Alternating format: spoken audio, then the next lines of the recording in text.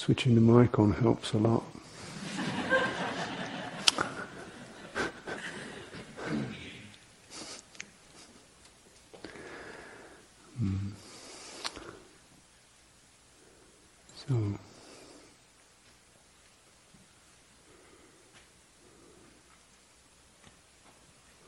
So in terms of this process, this period of time together, 8-9 days together, quite compressed in some ways, it's fairly intense. Just the things we're putting aside and things we're encouraged to dwell upon, and meeting difficult pieces of experience, trying to draw up resources that are not the normal ones, not our, like faith and inspiration and commitments and things of this nature, patience. So you just trying to touch into and draw up these qualities. So this is, fine kind of training. You don't get it accomplished in a week or a year. But it's kind of reviewing. So this evening I thought I don't really want to add too much more information. I probably will. Trying to just, recap in a way, or maybe put another way of looking at it, but try to bundle it up again, so one can remember it, or get the main features. Just to also bear in mind that the Buddha gave these teachings with the understanding that we could do it. But it doesn't, you can do it in time.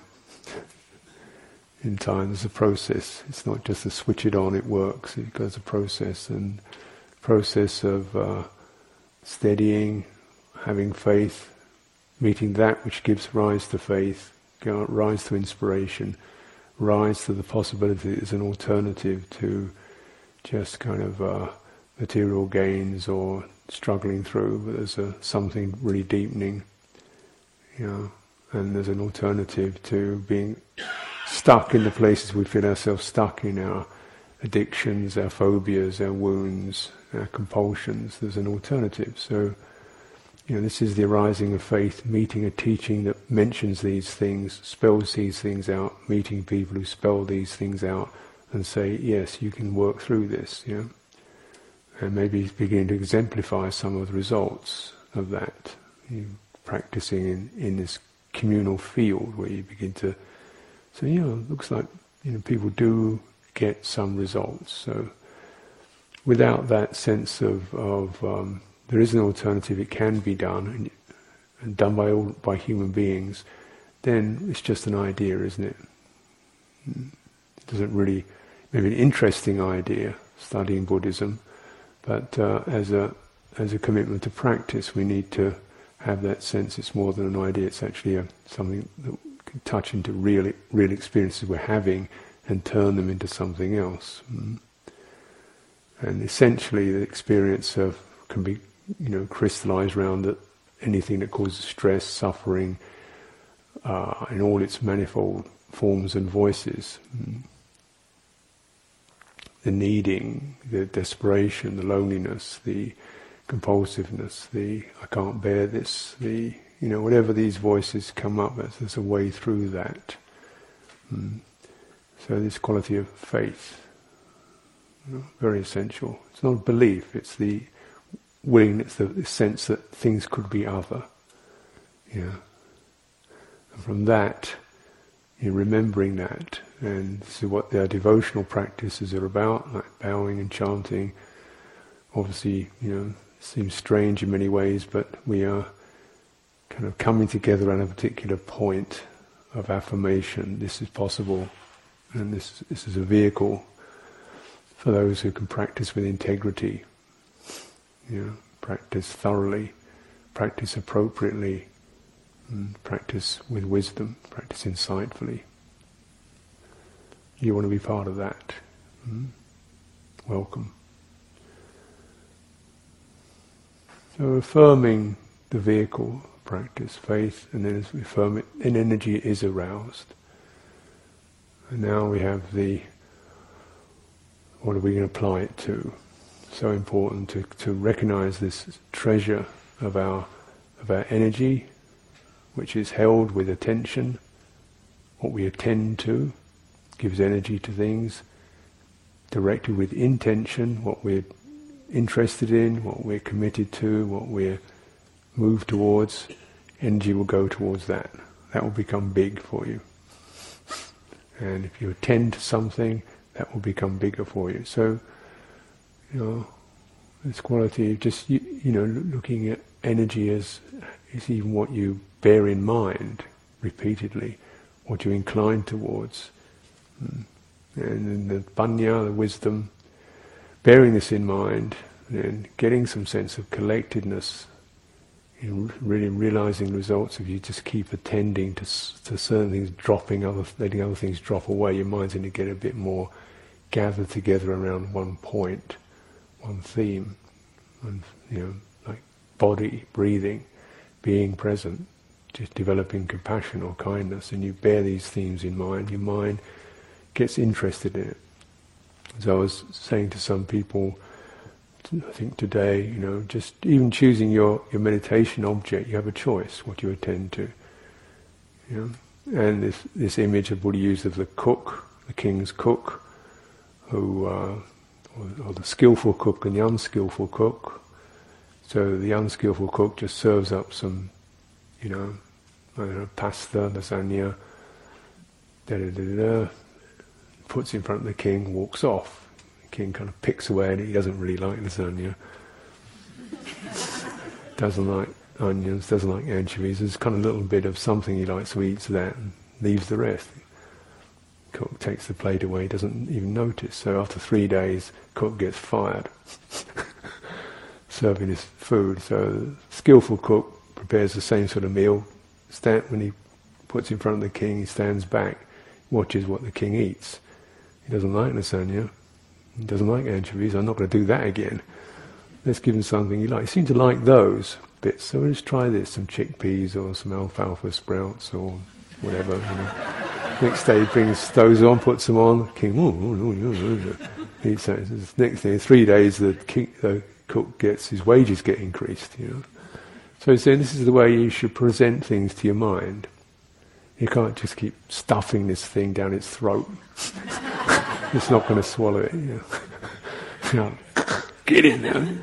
It's supposed to be good for you.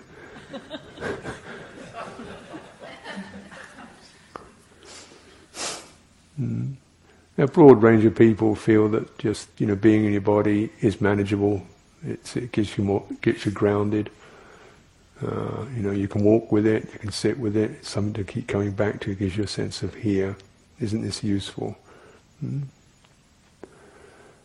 How without something like this, we are indeed really at risk, because the dimensions, the fantasies, the preoccupations that the unguarded heart, the unguarded mind can get into, without something to moor it on.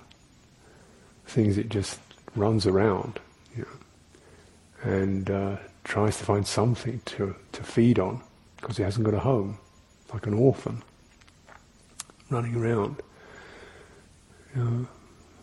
So just this sense of being able to come back into the body. Doing this, and then really looking at it more thoroughly, the whole body, not just it's kind of an activated zone in your face or your chest. We're trying to get the wholeness of it, making it a bit more thorough. So part of our effort also is to attend more completely to that whole form, seeing the results of that. Generally when one is stirred up, angry or disappointed, energy rushes up to the face, the head. There's a kind of buzzing. We get wound up, and we lose it. So just this simple thing of you recognizing that activation when you feel stirred, you can feel it in your body, feeling stirred up, and Let's see what's happening in my knees, what's coming down my back, feeling overwhelmed, where's my feet? So you begin to develop this kind of reflex, to balance, to hold the mind. It's not making any comment really on the mental state. It's just saying, let's just, first of all, find yourself a place to stop, to check. So I might say this is recommended as a very walk with it, stand with it, sit with it a lot, do it a lot. Scanning, moving through the body, beginning to know the body much more thoroughly than just what our eyes can see. Because you begin to study and begin to feel tensions, pulses, stiffnesses, painful pieces. And how, when we sit, we're cultivating a way of working with that, and then feeling even within that certain senses of, even when the physical form seems about okay, certain senses of, breath withdrawal, something can't breathe out completely, or we're breathing in very agitated ways. We feel a certain strange sense of pressure around the throat, or we feel a stirring in the abdomen, like a strange stirring sense, so you feel tight in your diaphragm.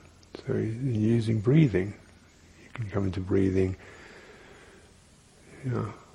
widening, getting a wide focus, so to just be able to, work with these, and then this is, say, a fundamental reference to the body and where the body and the citta, the body and heart-mind meet.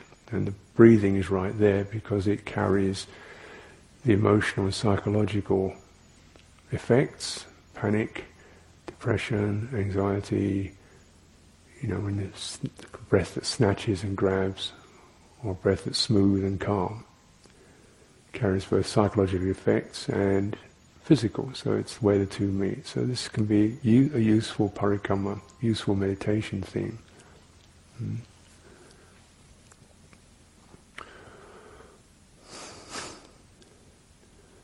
So we, as I was saying earlier, you keep coming back to that, test it out again, and also just realizing that, of course, the way we are, there's various memories and moods and afflictions and stuff comes up, and you've got to keep coming back to what's needed now to bring back faith, bring back confidence, recollecting one's skillful deeds, recollecting the goodness of other people, calming the heart with that, recollecting good deeds, recollecting the things one's refrained from doing even. You get through the end of a day and you haven't blown up at anybody, you haven't, chalk it up, good day. Could have done damage, didn't, good day. Particularly if one was tested, I managed to really not retort, or not take a hit of that. And then really taking responsibility, because you begin to see how you can gladden the mind through recollection. And then just looking how sila, so saying how morality or conventional behaviour can be a source of not just moral rectitude, but of happiness. Because you can go through the day and you can just recollect you didn't support any kind of negative states. They may have arisen, but you didn't support them. You didn't support indulgences where we just say, it doesn't really matter. What does that feel like? So, greed and aversion, and then really looking at our tendency to be indulgent even. So this, has one lived with integrity? And of course we don't. We miss it. And then when it come back and review that, how did that feel? So this we can, saying this system of when you recollect, you're looking into the face of the mind. When you recollect certain actions or things you've done, what does it feel like now? And then if you skillful deeds will give this kind of nice, pleasant, shining, uplifting effect, relief. And then there's this gladness with that. It starts there. And you just ask, what does it feel like? Relying upon the heart itself to tell you. So this isn't just sort of, value judgments, but really what does it feel like? I mean, the story of when the monks in the city of 10,000 Buddhas, this Chan monastery in Northern California, and it's a very tight ship, and he's kind of got this craving for a blueberry pie. Blueberry pie.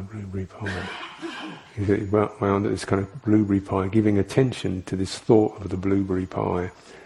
Blueberry pie expanded in the mind to this vast thing, dripping, succulent, berries, crusty pastry, everything. And he finally got his hands on this blueberry. It was in the evening, you're not supposed to eat in the evening.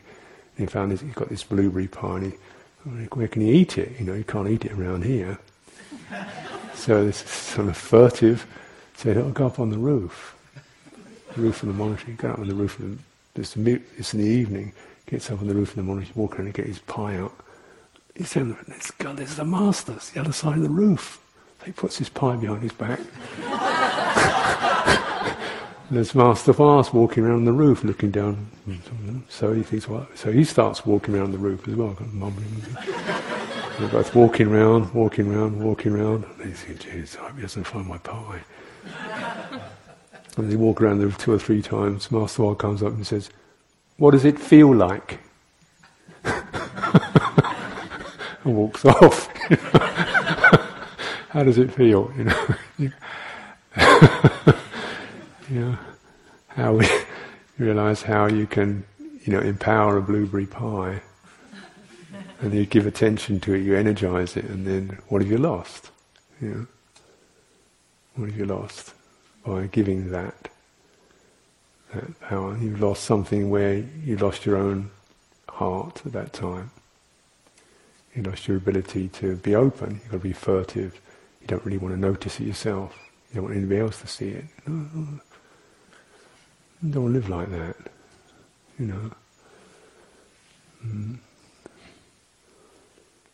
And of course, for many of us, this is just small things that we just deflective pieces that we switch something on and get absorbed in something. So it's not anyone's going to blame you, but just what is that? Wow. Let's stop on that one. What does that feel like? Is it good? Would you like to recollect that state? Stay with it? Make much of it? Or is it just me going, fed up and bonk? Or a compulsion, which we have one of our addictions, addictive things. How does that feel like? Just ask yourself. Look at it. Look at the mind state. There's a possibility we acknowledge this, and so we're saying, here, this ritual of every day, we're asking forgiveness, Buddha Dhamma Sangha. These statues are not going to do any forgiving, but it's that sense of recognising to my possibility for awakening. Have I kind of forgotten that, not bothered with it? Lost the plot, as it were. Have I lost touch where have I lost touch with the Dhamma today? Well, you're going to get into a whole guilt trip, but just where did I lose it? I lost it around that, blueberry pie, or I lost it around that movie, or I lost it around that, something, or I lost it when I was kind of gossiping about somebody else. Was that, just take that state, look at it. Do you want to stay with that? Is that a good one to recollect? Me kind of dumping on somebody? So, okay, now let's acknowledge that, and then feel that. Then can it be something I can be open about and let it pass? You come out of it. It's very important to find the place of what we call forgiveness, but then forgiveness is just resetting, from the distracted, woolly blurting instinctive states, resetting to, wow, that's pretty. What's now just resetting back to, here's the body, here I am, stay with this, let those energies settle down, clarify, stay with this until it's passing, and it's passing. This is what we can do when we recollect. Now, there's different ways of dealing with some of these. There's whole lists of hindrances and blemishes and defilements and taints and corruptions and cankers and things. And it seems like it's just like total blemish. But there's even more lists of the beauties and the joys and the treasures of the mind. The Buddha had a very thorough presentation of these. There's various ways of dealing with that, dealing with this experience. And we have, say, the level of where it's obviously a manifest external object. So something where lust is aroused. And you just say, look, just cut that off. Just stop playing with that. The addiction, these magnetic pulls of lust or aversion or anything of this nature, just stop it. It's just take your attention away. This is called cutting off. It doesn't mean we're dealing with the whole topic, but at least we're just breaking the trance. It's called the Kambana. Just cutting off the flow of energy into that. The passions and our obsessiveness, just direct your attention elsewhere, pull out. And this is to do very much when we're getting that through the eye, through the external senses. You can pull off, or you're deliberately thinking about something, just stop doing it, pull out. So we're looking at how we can create fresh karma through just staying with something, how you lay down tendencies, because whatever you keep giving attention to becomes the dominant tendency of the mind. It's just simple arithmetic, really. If you keep giving energy to it, that becomes the preoccupation, the dominant tendency of the mind. It adds up, doesn't it? There's no condemnation, it's just plain math, You keep piling up the juice on that one, it's going to get bigger and deeper, isn't it? So we recognizing that with a sense of concern for ourselves and affection and realizing our potential, we say, I don't need that, just pull out.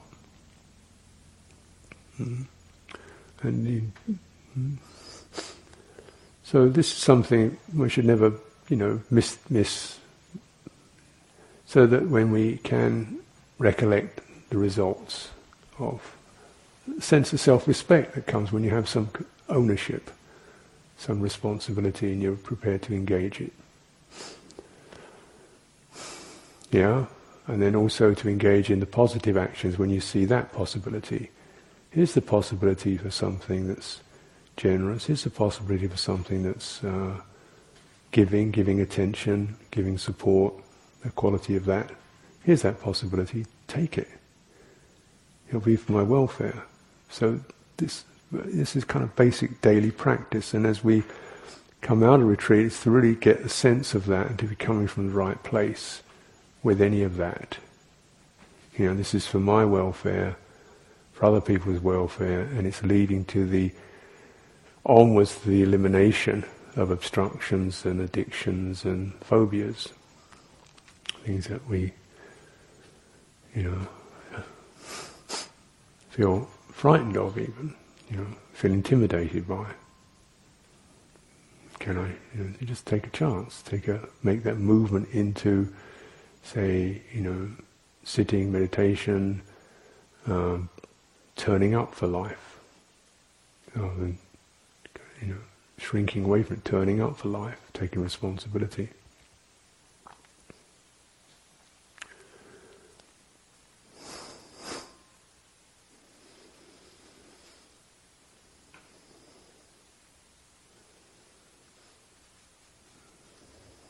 It may surprise you, but for myself, years ago I was rather a shy person. I never really wanted to be up front or out giving talks or anything.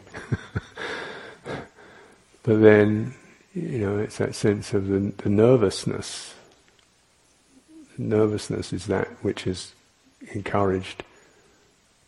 Come forward, move forward, come out of that. Just come forward, move out of that, and still trying to say, don't get worried. It's nothing to say, nothing to say. Try to speak straight from the heart. Speak with a mind of compassion and concern for others. Speak of the way, speak of conditions and causes, don't disparage others, and not seeking any gain. You can always set that up, the five factors for teaching, and set that up. Is there anything to say? Just do it. So it's just working with that. Lots of things.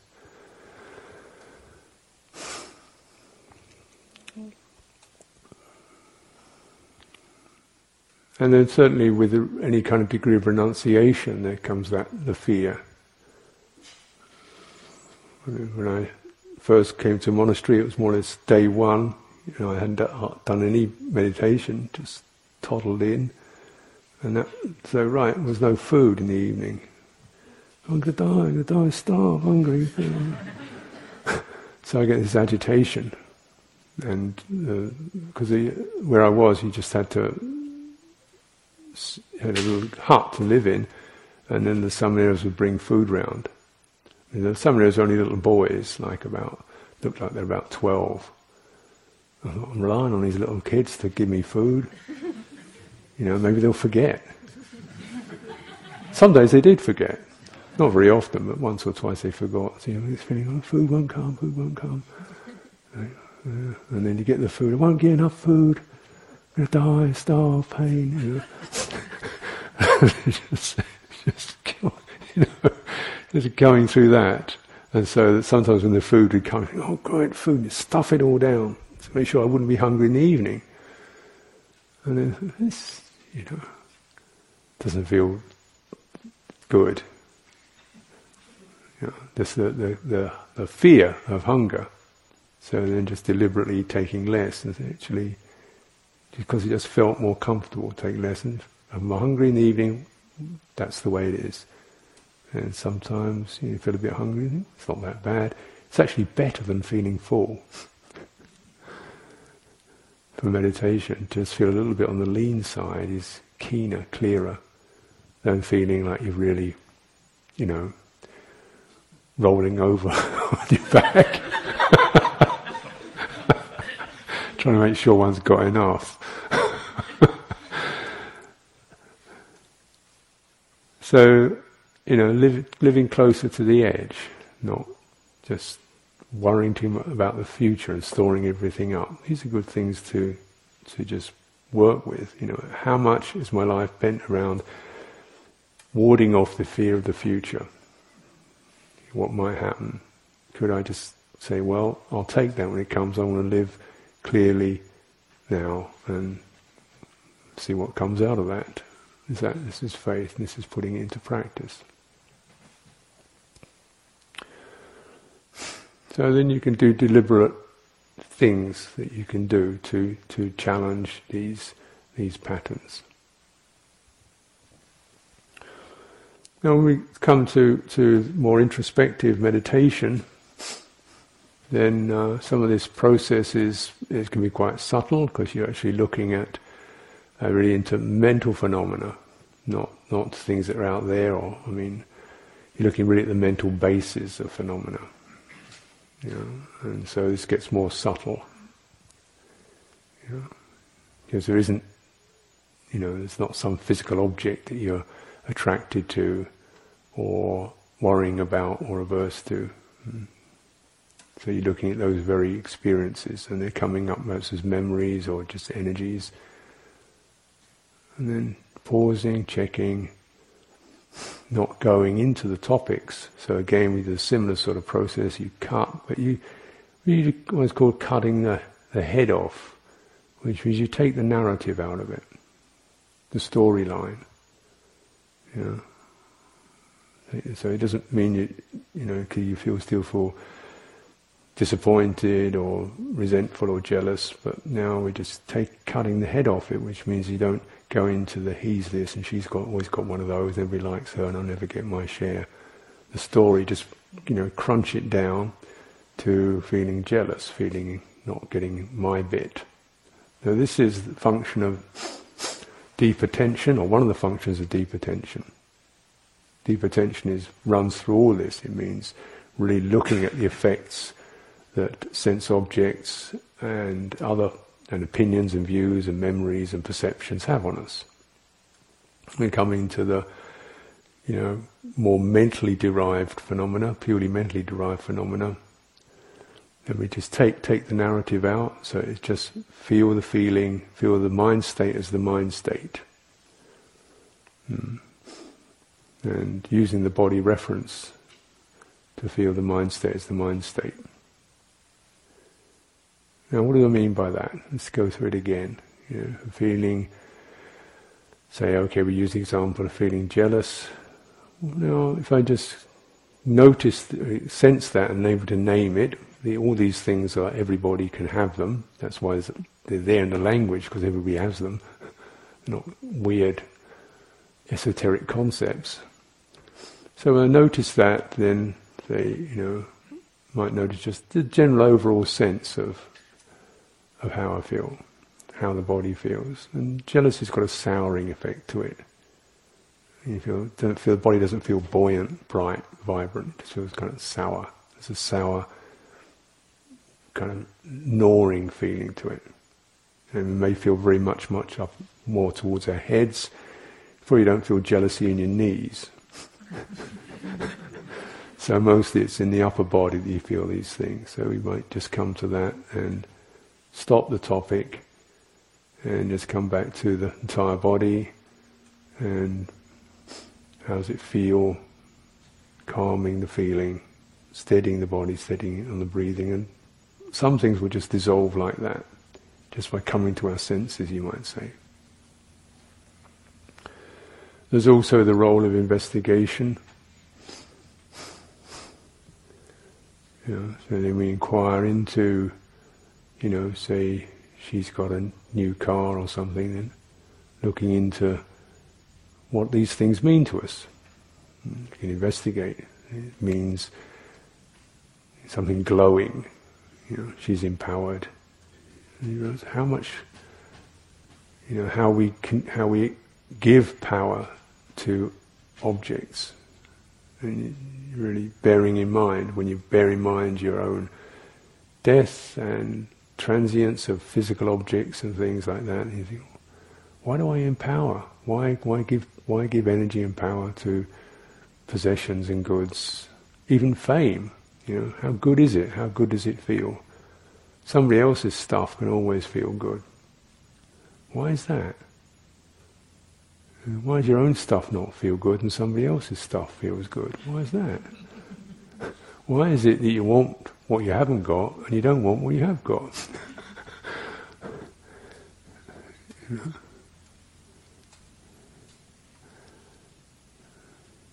And so then you begin to contemplate that with wisdom. So it becomes not just the topic, but the whole scenario of craving, of desire. Why do I want what I haven't got, what I don't have? And you begin to get a sense of, we like to desire things. Desire it kind of gives me a sense of being filled.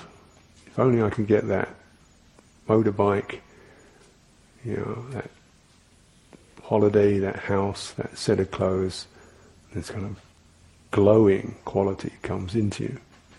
Like that, this is called raga, passion. So tanha and raga work together. Tanha is the craving, saying, we'll get that fulfilled, glowing experience of having one of these. And of course when you got one, it's no longer like it anymore. Isn't it?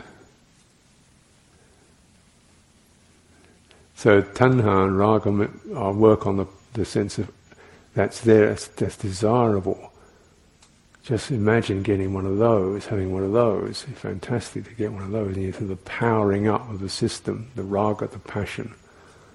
And then when you get it, you can't want it anymore because you got it. So you can't do wanting it. And so the passion hasn't got anything to stand on. It starts to dissolve. And there's something else to want. That's how the craving is so unsatisfactory, because you can only crave what you don't have. You can't crave what you have, can you?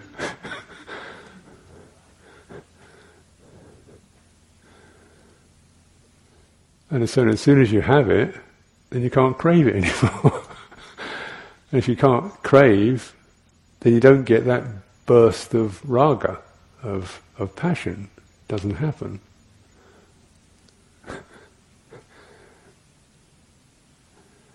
And so this the possibility of having something flaring up, and then about to get it, and then this is called upadana, when you're really clinging to get it, about to get it, and then got it, you become something, and you become, and then what the energy that got you there disappears. Now you're somebody with a Porsche. So, you get a little bit of glow for a while, then it sort of fades. You've just become somebody with a Porsche. So, and now it's not, you can't want it anymore. So whatever we become becomes something that is following that trajectory is unsatisfactory. So we seek something else to become, or craving, raga, passion, clinging, becoming. This is the process that you contemplate. Once you recognize, no way I'm ever going to be satisfied.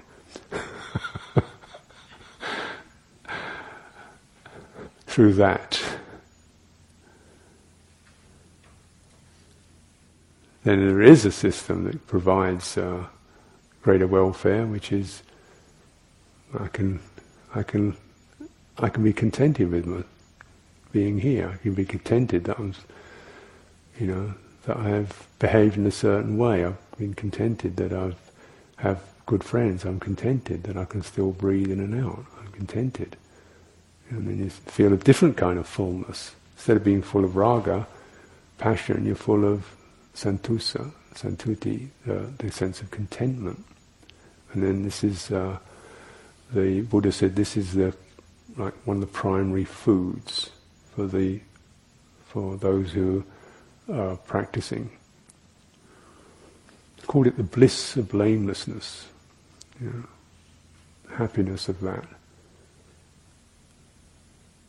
And so then one of our efforts, one of our encouragements is to learn to both to check the mind, pull it, restrain it, stop, come back. To exert the mind, look into that, go to that, rise up, make an effort with that, inquiring into it, encouraging it, and then developing enjoyment. So we have to enjoy the sense of I'm free from, I'm not free from blame, but I don't blame myself. I've done nothing blameworthy. And I'm contented, not craving. So the sense of enjoyment is so important to combat the passion, the sense of passion. As you practice, as you begin to look into some of these things, you realize, that tremendous need to be filled. So then we come into sort of much deeper levels of this dukkha, which isn't really about things, it's about this primary need, the craving to be filled. Craving to be filled with something. And it starts off most obviously with the kind of things we can imagine, we can see with our eyes or hear, to be filled with them, and they can't do it, can they? You can't put a motorbike in your heart; it won't fit there. You can't put a magic moment, the prize giving or whatever it is. You can't put the trophy in your heart. There's the moment when, and then, how frustrating that is.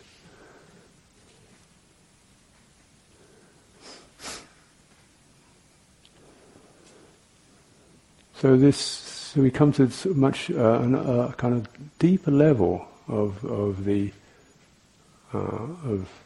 what the problem is. It's the need to be filled.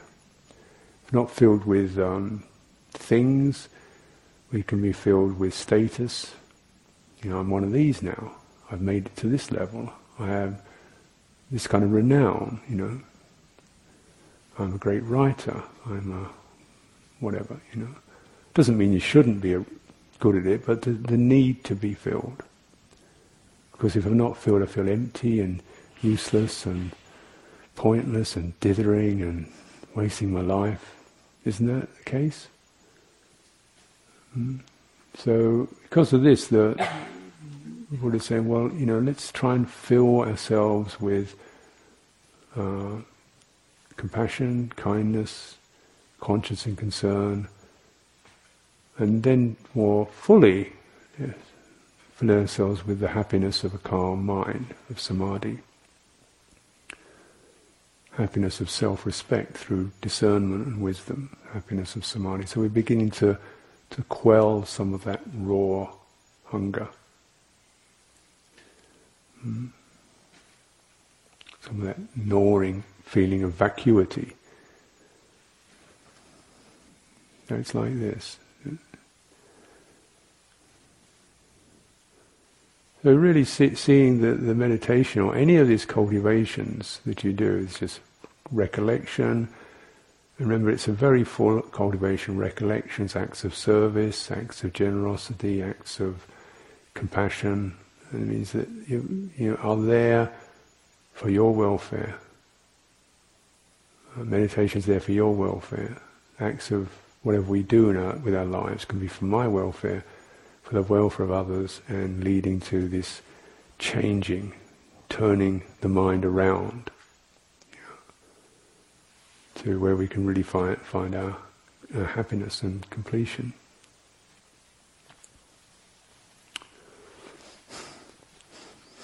So with this, much is being done, and naturally, with meditation practice, and particularly with samadhi experiences or non-samadhi experiences,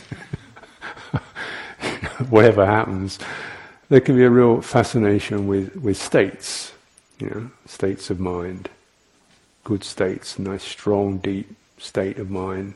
That's what if I got that on a retreat, I'll put that down as a good retreat. And then I want to do it again. I had a good one 5 years ago with that teacher, so I'll go again and see if I can get there again. Do it again. It sounds like there's a snag here. States.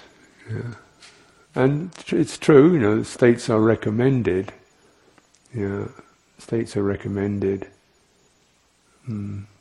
as, if you like, as agencies that can be integrated to, we call, levels. So there's states and levels. So states always be transitory, because that's the nature of a state. Levels are where you integrate what you've understood. So levels are really about panya, or insight, or realization. So that's where things get integrated. So samadhi can give you states. Any degree of samadhi will give you some states, at least even introspection is giving you some kind of state where you're beginning to check out what's skillful and unskillful. And then recognizing that, and the panya, wisdom aspect, is to integrate that into how you live. And this is where you build it up. You get into some kind of recognition, realization, experience, and then as you integrate it into your life by what did it tell you? What was it really about? And maybe one of the things we begin to most immediately learn is there are different, life is not just what you see out there. There's a whole field in here that's worth cultivating. So this already is a level of understanding. And then we begin to get the sense of cause and effect. Very important. Understanding what I do counts. Everything I do counts, actually. Every thought, every intention, every direction of attention has some effect. Isn't this kind of interesting and valuable to know this? You begin to get this realization through meditation. So the level becomes one of much more living much more consciously, and much more, I know what I'm doing. I'm not just following what everybody else is doing, nor am I resisting what everybody else is doing. I'm leading this ship. I'm not just kind of thrown around on it. So I'm able to continually, what do I want to give attention to? Where do I want to steer to? So this is a level of wisdom, and one should be, just to have this much, one should indeed feel, some self-respect that we can know this, and then we're trying to feel it more fully and get there more fully. So that's a level of wisdom that comes through just contemplating your mind. When the mind is calmed and enriched, then you get other realizations. You start to get a sense of, hey, it's possible that it's even happier in here than out there. This fit is the most fertile field for cultivation. It doesn't always work, but it's in there. There's some treasures in here. And then this means that your inclination towards the sense realm changes. You think, well, as long as it's okay, that's fair enough. As long as it's reasonable, manageable, just what I need, food, shelter, something to wear, enough to get by on, medicines, bit of money in the bank, whatever. That's good enough. Don't want anything more. That's not really. That's just keeping the thing going so as I can practice. That's quite a change when you integrate to that level. And then deeper than that, you begin to, as you cultivate, you begin to sense that actually there's this other thing that happens. See, letting go is better than holding on. You integrate that one. The grabbing, even at pleasant states, or trying to find something or get somewhere in meditation or achieve something, that is not so good as just, well, let's just be here, open up, feel that pressure, that need, and just come out of that. Here I am, here I am. Well, that feels better than all that. So, and that's integrating that is very powerful effect. Opening and widening is better than rushing and seizing anything.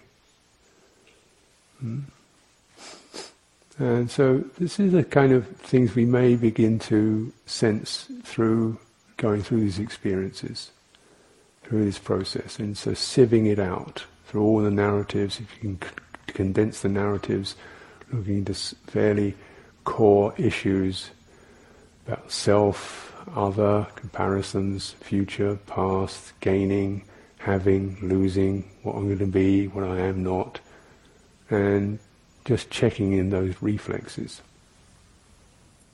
So this is about, this transformation is really in terms of what's called sankhara, or the activations, the way our mind is formed. Talked about citta sankhara, that which forms or patterns or programs the mind.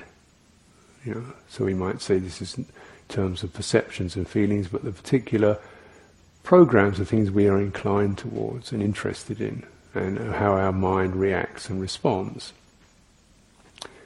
And the first level of sankhara is just to do with that compulsive reactivity. So this is where you just find yourself immediately grabbing or resisting or quarrelling or snapping back, and you check that.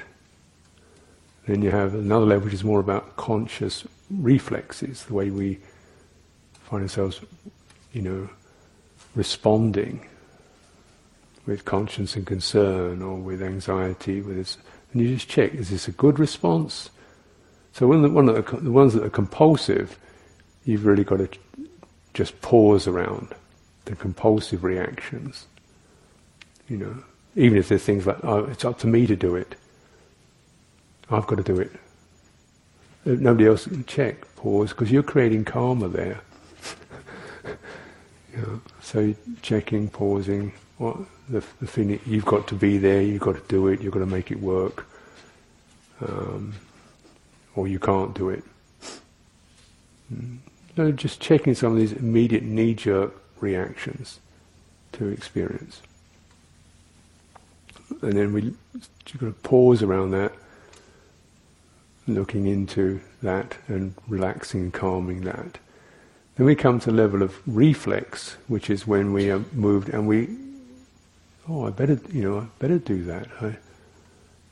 Now, is that reflex, is it accompanied, if it's something you can witness and look into, is it accompanied by a skillful, happy or buoyant or fruitful mind state, as you've been reviewing some of the things that you move around?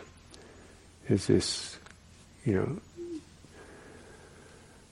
wish to do, is it accompanied by anxiety? Is it accompanied by, prove I'm right? Is it accompanied by set somebody else straight? Is it accompanied by, get things done in a hurry? Or is it accompanied by, this is skillful, this is true, just bringing good qualities into the present, such as generosity, kindness, compassion, clarity, resolve. What you're doing. Look into reflexes. Look into not just reactions, but also reflexes. This is sankhara. And,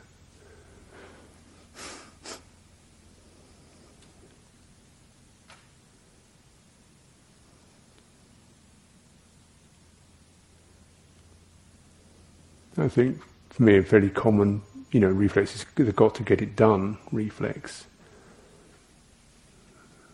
So running a bit faster than is necessary. With the background anxiety that unless one runs it's not going to get done. And nobody else will do it. That reflex. So I check, is this skillful? Is this wholesome? Is this true? And pausing.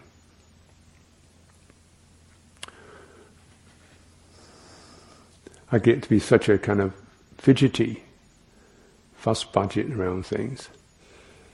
That one time I was doing this. It used to be very sort of full on. I'm still kind of relatively full on, but I mean really full on. And one period of time I was doing this thing called the sitter's practice. We don't lie down ever. So you just sit up all night and slump against the wall and things like that. And I wasn't talking, and I wasn't reading. So there's a lot of space in the day with nothing in it apart from feeling, wanting to sleep, feeling drowsy, just leaning against the wall, and just trying to find something to do. I end up water the plants, and water the plants. Plants are drowning in water. Because I decided I couldn't read anything, so I couldn't occupy myself with that. And then I'd all renounce sweets, so I couldn't eat that. There was only one drink anyway, that was it. And I wasn't talking to anybody, so I couldn't do that. And then I couldn't bury myself in bed, so I couldn't do that. So you just kind of going around picking away at things, flicking dust off the room, tidying things up, straightening the mat, sweeping, polishing things, and it's compulsive. So I just stop. And this kind of resolution, letting things be as they are. Letting the mess be as it is. Sitting in, it wasn't really a mess, but the mind perceiving it as a mess. Letting my mind be a mess, because it wasn't particularly bright. I liked my mind to be bright and clear. It wasn't. Letting the mind be a mess, letting the room be a mess, letting my life be a mess, and just sitting there, just relaxing, letting go, relaxing, until that nerve, I've got some control over it, got some say over it. You know, I do now bathe and things like that, so I've come out of it. But it's just the reset, you know, from the compulsive to the conscious. And things like when not lying down for 3 months is a tough practice, but since then I've really found I'm not that, you know, I can be anywhere. That was the beauty of it. If I don't get a night's sleep, it's okay. It's not going to kill me. If I don't get something to eat, it's okay.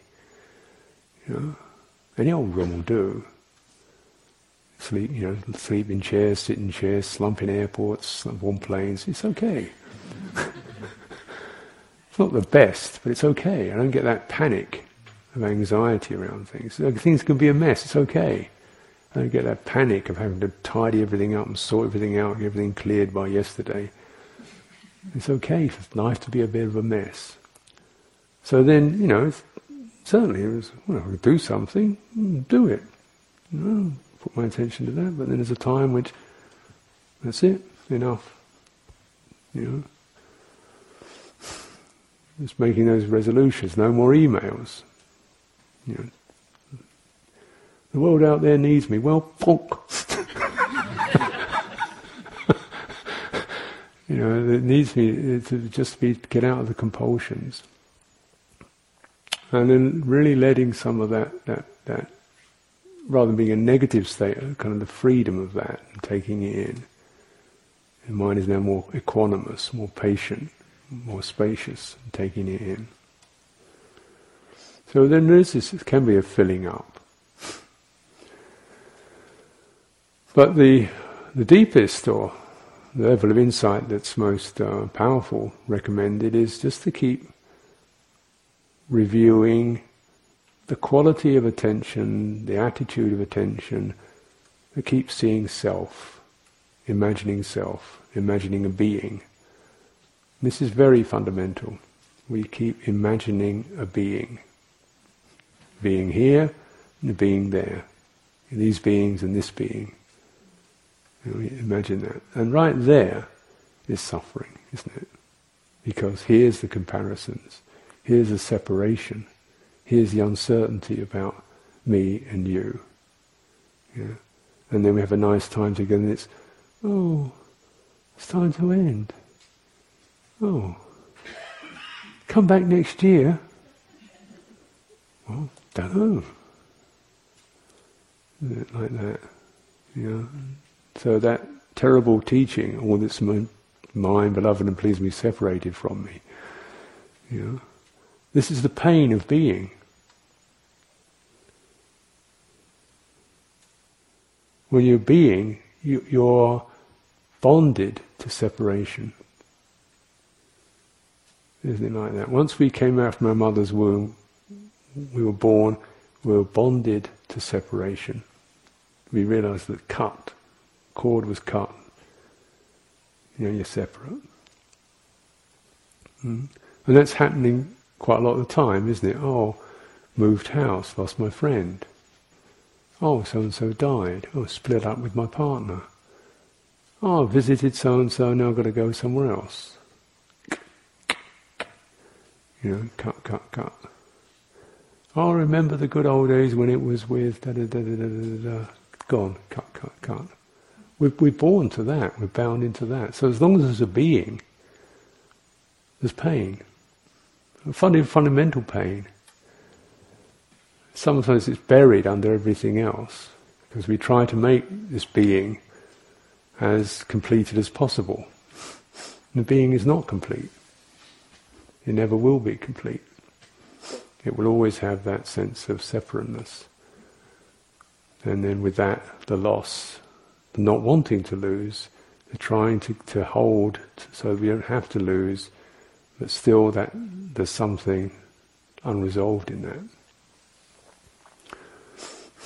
So for our welfare, the Buddha said, really look at this sense, this imagining a being. There's that famous saying, one of the suttas, look on the world, void of self, then the king of death will not find you. The pain of separation will not find you. The sense of coming and going, losing and will not get you. So is this annihilation, or is it just coming out of that reflex, that mode of attention, the self-forming, which is the most fundamental sankhara that occupies consciousness? So, well, you don't have to dismiss anything, just look clearly at what you're really experiencing. Perception changes, feeling changes. We get perceptions of this person, they're subtly changing. Sometimes they're held in always agreeable, but now this, now that. And that along with that, then there's feeling, and then the activations that occur around that, such as, oh, if I'm getting it right with her, I haven't offended him, have I? Perhaps I should do this for her or him. The anxieties, or the, well, how are we together? Or now we're separating, or that shimmer that occurs around being. And then when we come back to being on our own, how am I? What should I be? How am I doing? Well, I don't think I'm doing so well. I don't think I'm this. Because once you start to, become a self, then the experience of that dissatisfaction arises.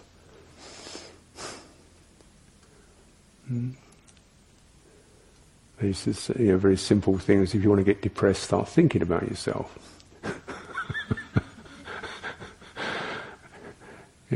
Now you can recollect values and virtues and defilements. So there's this and that. This is not beautiful. This is beautiful. That's ugly. That's what you can do. But you still have to say, well, what is here? Who is this? And you make something out of it. Then there's watch what happens.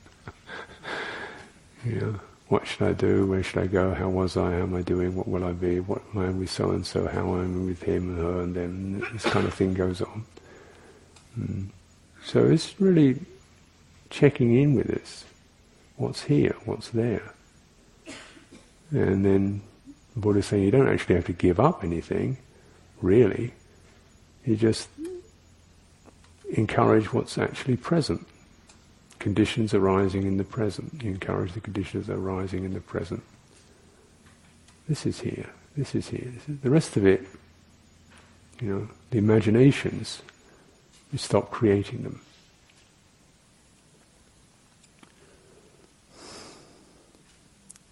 So it builds. That process builds up. We can say there's a sense of a here, but there's no person here. There's a sense of a here and a presence, but there's really no body in it. There's a sense of being open to what's out there, but really there's nothing out there apart from forms, changes, responses. It's all that, There's clarity, but there's nobody being clear. There's no ownership to that. It's just the way the mind is. Just the way it goes. So in that we find our sense of both restfulness in terms of this relief from the agitations and stirring, and a quality of free-flowing energy that can be for your welfare, for my welfare, and leading onwards. This is the way the Buddha lived his own life, with such incredible potential and activity and engagement and humour and courage and challenge and grandeur, without being anybody. In fact, it was because he wasn't anybody that was able to allow that to happen. This really just even playing with an idea, to the degree in which you start to integrate that, like I don't need to be da, I don't need to be so and so's mother, father, I don't need to be Mr. Fix-It, I don't need to be these various roles and personae that we create. I don't feel need to be inadequate, I'm not doing enough. So you start to begin to sense that the relief from that itself just to gives you the freedom to act clearly, presently, fully, in an enriched way. Because your mind is unified around action, Kamma, skillful action, with no hanging on to results, to identifying with results. So this means that our path begins to unify in terms of, how we act, how we are, how we meditate, how we live.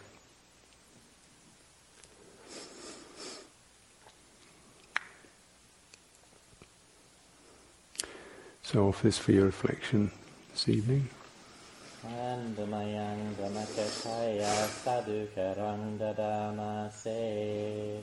Sadhu.